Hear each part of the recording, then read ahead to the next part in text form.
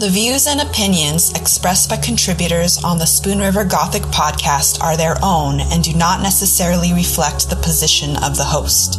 Material heard on the Spoon River Gothic podcast is intended for adult listeners. This podcast deals with mature topics that may not be suitable for all listeners. Listener discretion is advised. This is Spoon River Gothic, narrative of a double homicide.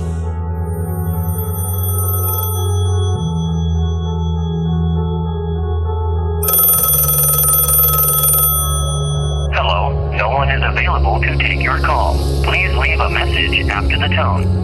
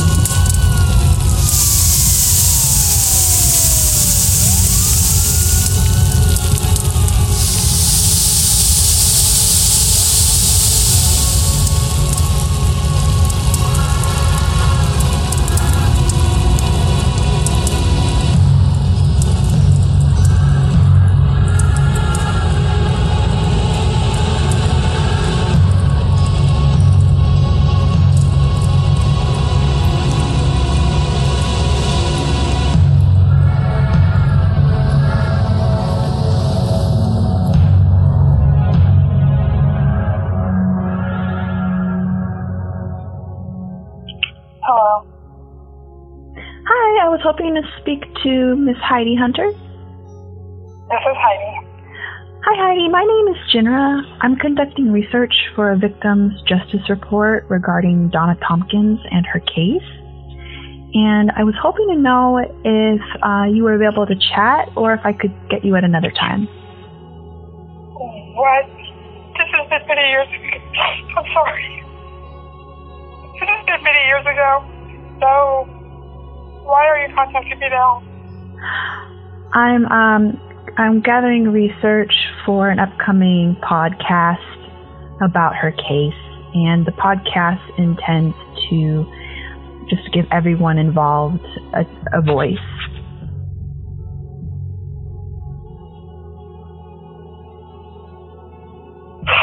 I'm sorry.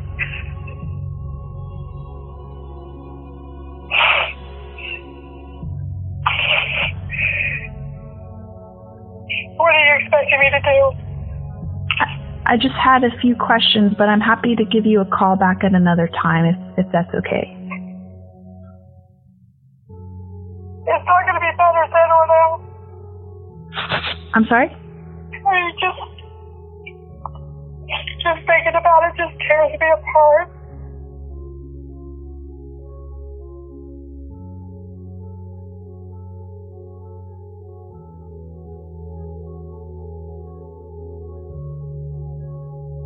And I knew the majority of the members there at the time. Oh, okay. I was under the impression the only contact he had with her was through the bank, not through the Elks Club. Yeah, no, they worked together. I do know that. Yeah. But I believe he was a suspect at a point. He was. Do you remember finding out about it? Like what that was like? Finding out about her? Yeah, about the fire. Well, I was living in a different town at the time, and I think somebody called me to tell me about it. And I just couldn't believe it. It was just horrific news. Yeah, and in the beginning they thought it was just a fire, right? Right. And then they found the bodies and that the little girl had been bound by rope, I believe. Oh, okay. Yeah.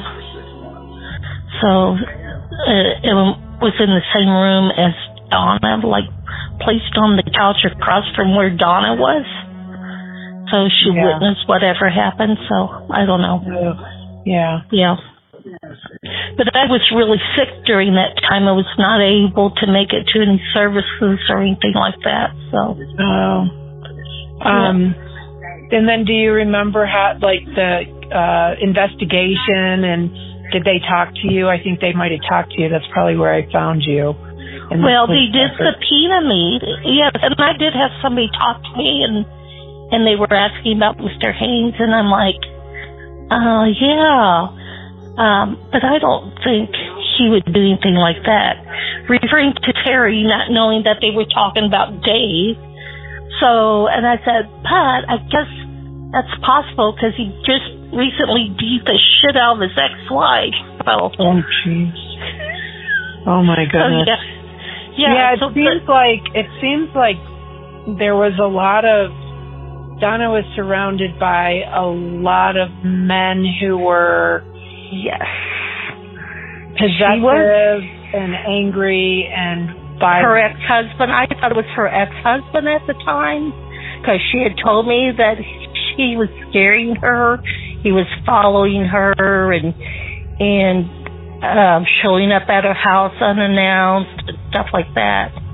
So I was convinced it was her ex at the time. Yeah. Yeah. So I heard that Donna was a really lovely person. Like she was. Very charismatic personality.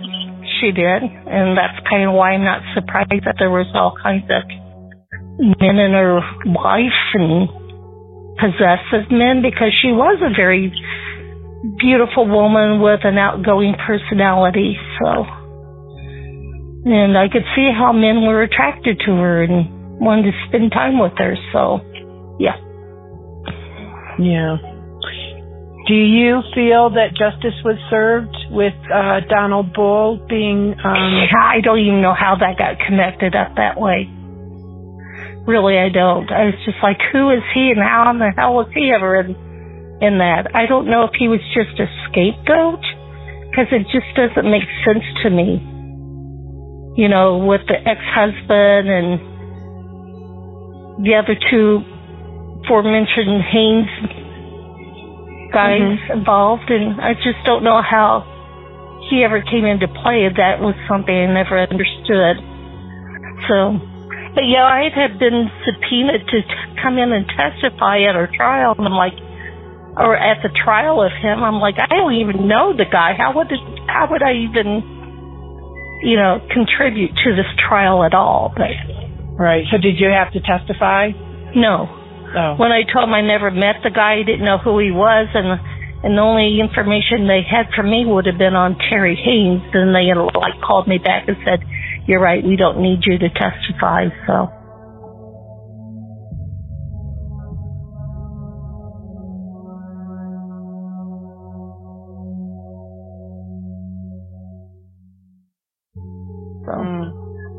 Yeah, it's really a very compelling story and case. Yeah. And the podcast that we're working on is, it's trying to kind of pin down all the different aspects of it, because it touches on so many social justice issues. Yes. We talk about women and how women are, treated as objects, and this is a story about that. We talk about the death penalty, because Donald Bull was sentenced to death. Right. There's just a lot of nuance in this story, and we feel like it's an important story that needs to be explored. So, are you under the belief it was Donald Bull then? Honestly, was there DNA or? Honestly, I don't know. And I feel like that's a general consensus. That it wasn't him? That people, when they look at all Daddy. the evidence and everything, I don't know. I don't know if it was him. Yeah. It could have been. He wasn't, from everything I've heard, he wasn't, a great person. Right. And he did know Donna. He did know her. Oh, he did? He did. He was introduced to her. I talked to the woman who introduced them, and they did know each other. And so there was some connection there, and I think, I don't know. Go ahead. Or did they try to surmise that he tried to have sex with her and she turned him down and that he went into a jealous rage then? I think that there is some compelling evidence for it to be him. Yeah. Yeah. But I also think that, he could have also been scapegoated. It could have gone either way. And that's yes. the other thing about this story that, we're looking at. Yeah, well, with the city and county police department, it wouldn't surprise me. So, there was a long time period, it was a running joke. If you want to murder somebody, do it in Fulton County because they'll never get solved. So, really? Yeah. I know there was also some issues with the lead investigator after the conviction, not about that case particularly, but that he had some issues and he ended up getting fired. Do you remember that? Ayers. His last name was Ayers. Dave Ayers? Yeah, did you know him? I did know him. Yes. And I knew that he got fired by... I wasn't living in the town at that time, so I don't know what happened that involves his firing, but I knew it was a disciplinary thing, so, yeah. Yeah, he had issues. Yeah. He probably maybe should have been more than fired, but anyway. Yeah, they kind of protect their own there, so, which is common at every police department, I believe, so. Right. So you lived in Canton. How long did you live in Canton? Well, I moved away in 1984. And then I moved to Lewiston, Springfield, and then to Pekin. And that's where I was living when I worked at the Elks, which is like 30-minute drive from Canton. Oh, wow. Okay. So, yeah. To bartend for friends, it was kind of my social life with two small children, so. Yeah. Yeah, so. But it was some fun. I got to meet some great people, and, yeah. Is there anyone that you would think that might be helpful for me to talk to? Yeah, there were some, people that were closer to her than I certainly was. One of them being, I don't know if she's in the police reports anywhere, but her name was Iona. I talked to Iona. I did talk to Iona. Yeah. Yeah, she was closer to Donna than I was because they were both waitresses. Yeah. How about Linda? Her last name was Pigg, Linda Pigg. Oh, yeah. I have tried to reach her. I left some messages on voicemails that I got. Yeah. And Terry Haynes. Yeah, he was one of the suspects at the time, so I doubt he would talk to you about it. He might. Yeah, you never know. You never know, since he's been cleared and stuff, or he might be very angry about the whole situation. So sure, yeah. I mean, he's a nice guy. I liked him. Did he work there? Was he the member? He was a member, and he was on the Elks board. Okay. At one time, so they kind of rotated in and out of that position. Mhm. So he's well, at the time was a young man, but he's kind of, he's retired from UPS, and he still lives in the Canton area, so. Wow, okay. Where are you from? Are you from I Illinois? was born and raised in Canton, Illinois, yes. Oh, okay, you were, okay. Yeah. Interesting. What was that like? What was Canton like growing up there when you did?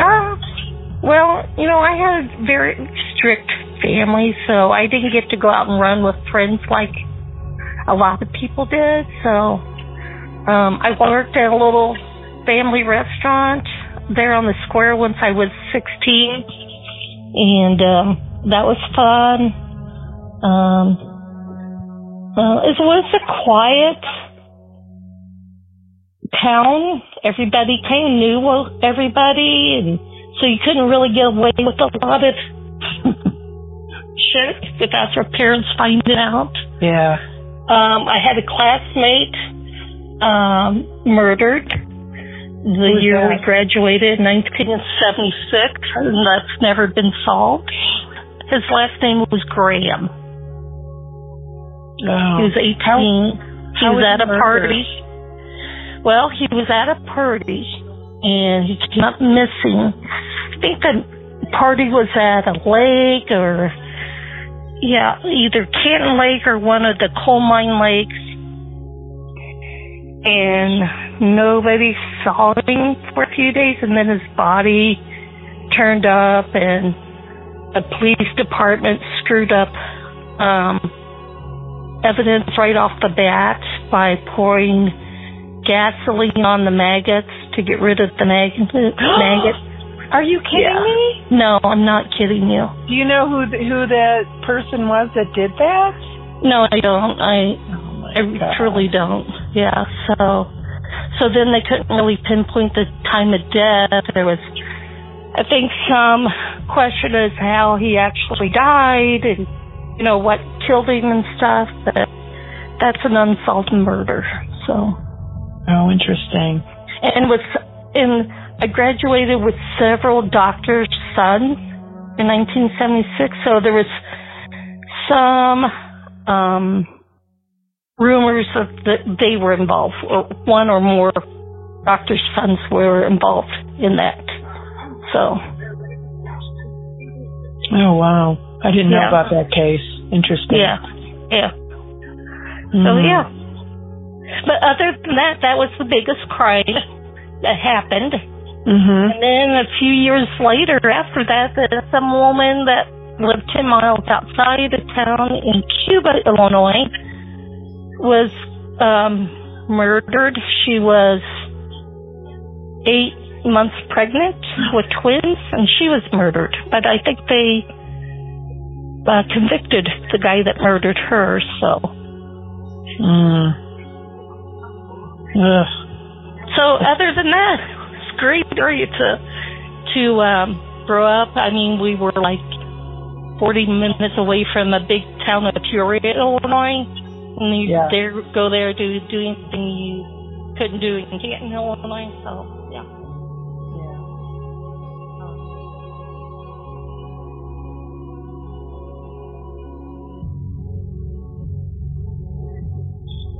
Give me that card back.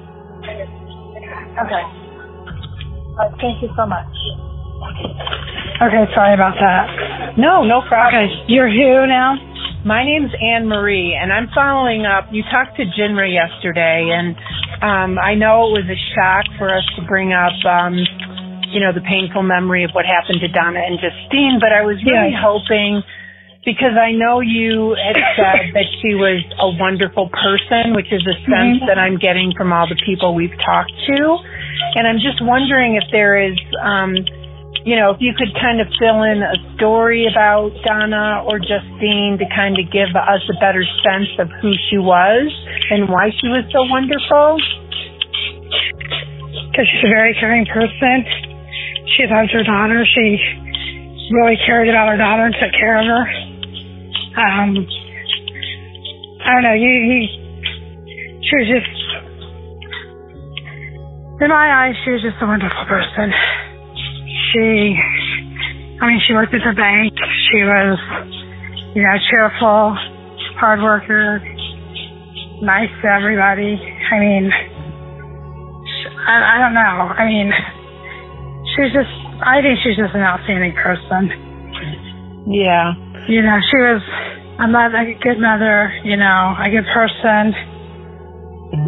I just can't believe it happened to her, to be truthful, but it did. And that's a fact. Justine, she was little. I babysat for her. I took care of her. We played with toys, and she smiled and laughed. And I heard a story from somebody that worked at the daycare center that she worked at that said that she had this hair that would stick up. Yes.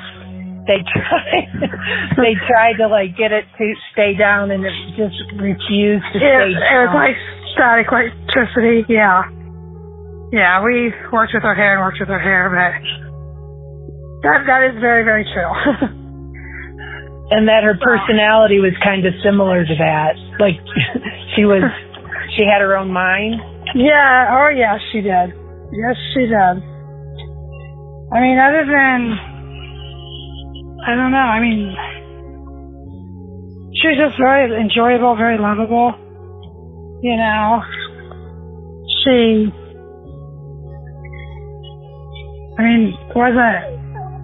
was a happy little girl. Yeah. You know? How long did you babysit her? You know, I don't know. I'm going to say probably maybe a little less than a year or so. Okay. I don't remember exactly. It's been 30 years ago. Right. Do you remember the day when you found out what happened and, like, where you were? I was at work, and yeah, it wasn't a very good day. No. I mean, I can just tell you that much. Do you feel like... Oh, sorry, go ahead. Yeah. I mean, words can't really describe it. I mean, it was just almost horrifying, I guess. Yeah. You could say. You know, I know because, you know, I had a hard time believing that, you know, somebody would do that to her. And Justine was a baby. I mean, you know, how could you murder a baby and her mother and then set the house on fire? Right. I just can't believe someone would do that. So I guess the feeling that I'm getting, and tell me if this is accurate, is that Donna was a lovely person. She was beautiful. Oh, yeah. Careful, and she was kind. And it seems like there were like men in her life that just were not, I don't know, I don't want to simplify it by saying not good people, but there were people around her that, you know, men that I think it made it hard for the police department to do their job, because the light of suspicion was on more than one person. That could be. I mean, because for one thing, when you go through a divorce, that's going to be your first, that's what everybody assumed. But I don't assume that now. I don't know. I just have a hard time thinking. I don't know. After living and stuff, I just can't imagine somebody that knew her that would do that. Yeah. I just don't see it. Yeah, so you don't think it was her husband. You never thought that. No. I don't know. I just have a hard time believing that it even happened. I know. It's shocking.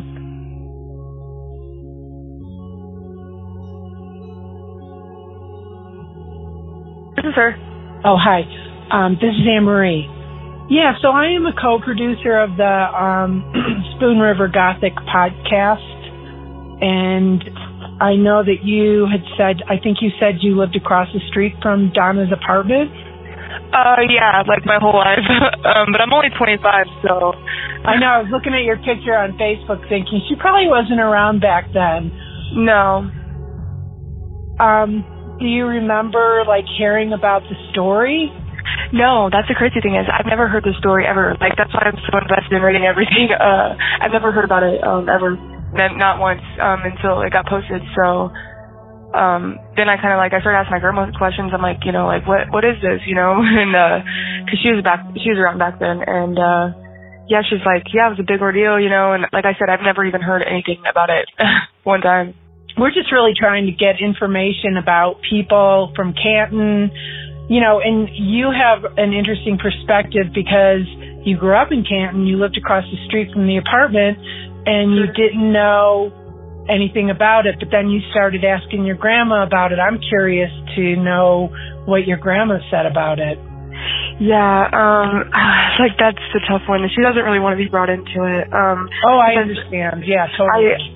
I started asking questions about it to her, you know, and she was around back then, and she's good friends with like a lot of people that you mentioned that, you know, had statements and everything, and so she was like, you know, she gave me her input, and I was like, so I mean, it's kind of interesting, like, and I keep every time I read something new, I'm like, oh, like you know, like this is crazy. So I mean, so does she believe that justice was served, that Donald Bull was the perpetrator? I would say she did say that, like, he was not very nice to women. I mean, she thought, you know what I mean? So yeah. I mean, it's probably like likely, you know. I mean, so what do you think? Like, okay, so you discovered the page, the Spoon River Gothic page, and so like, what were your thoughts when you started reading about it? I was in like shock because a lot of the firefighters. I share a child with one of the firefighters' sons. My friend's grandma is Iona, so I know I know her in the story. I talked to her. Yeah, so and one of my really like childhood close friends, that's her grandma. So it's, you know what I mean, like she's a family friend. So I, you know.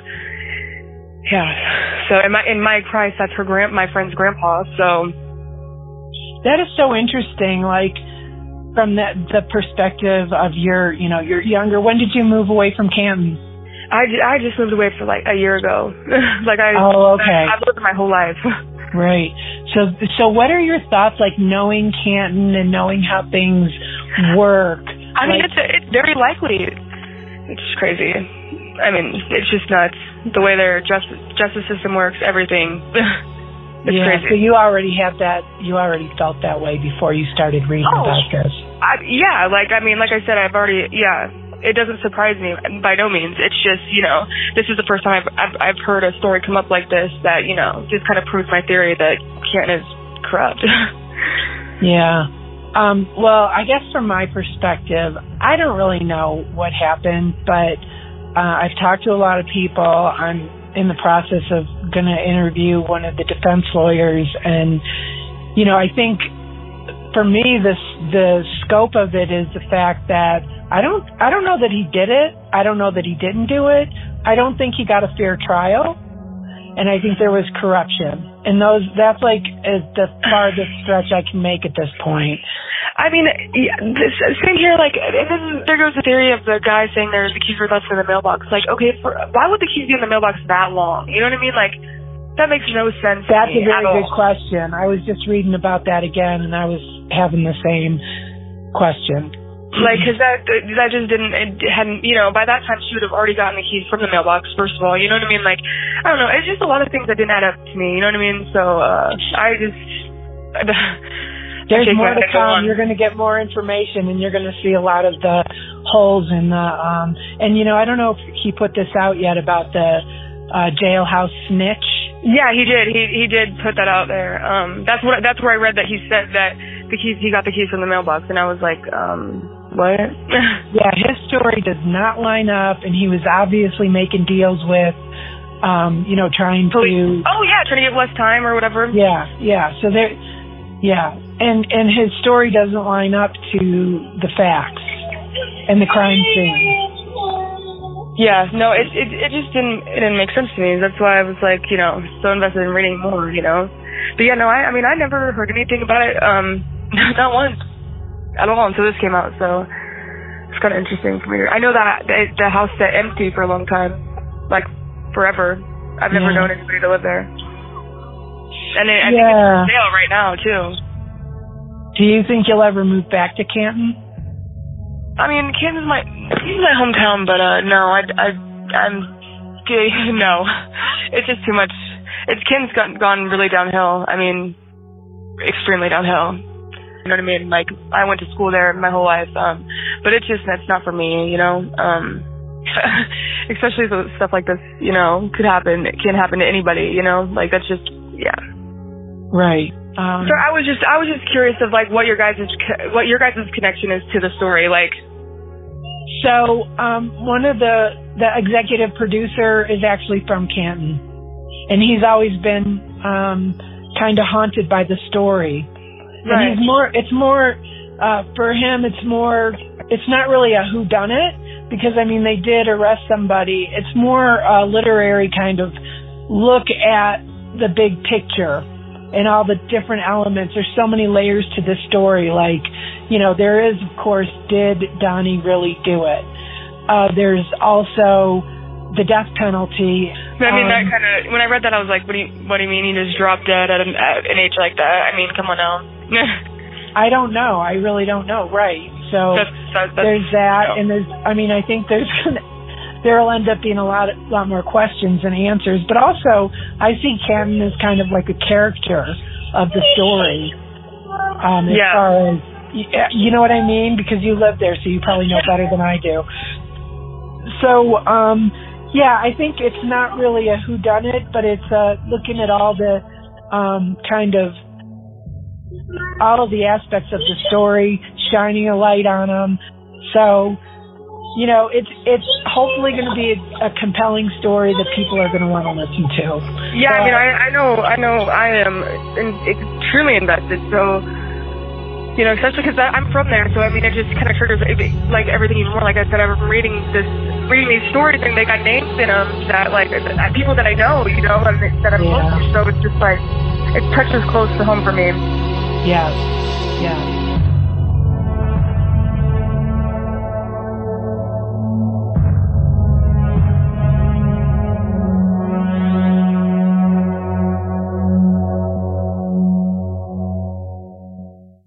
Spoon River Gothic is a production of Lone Bird Media in association with CZ Studio.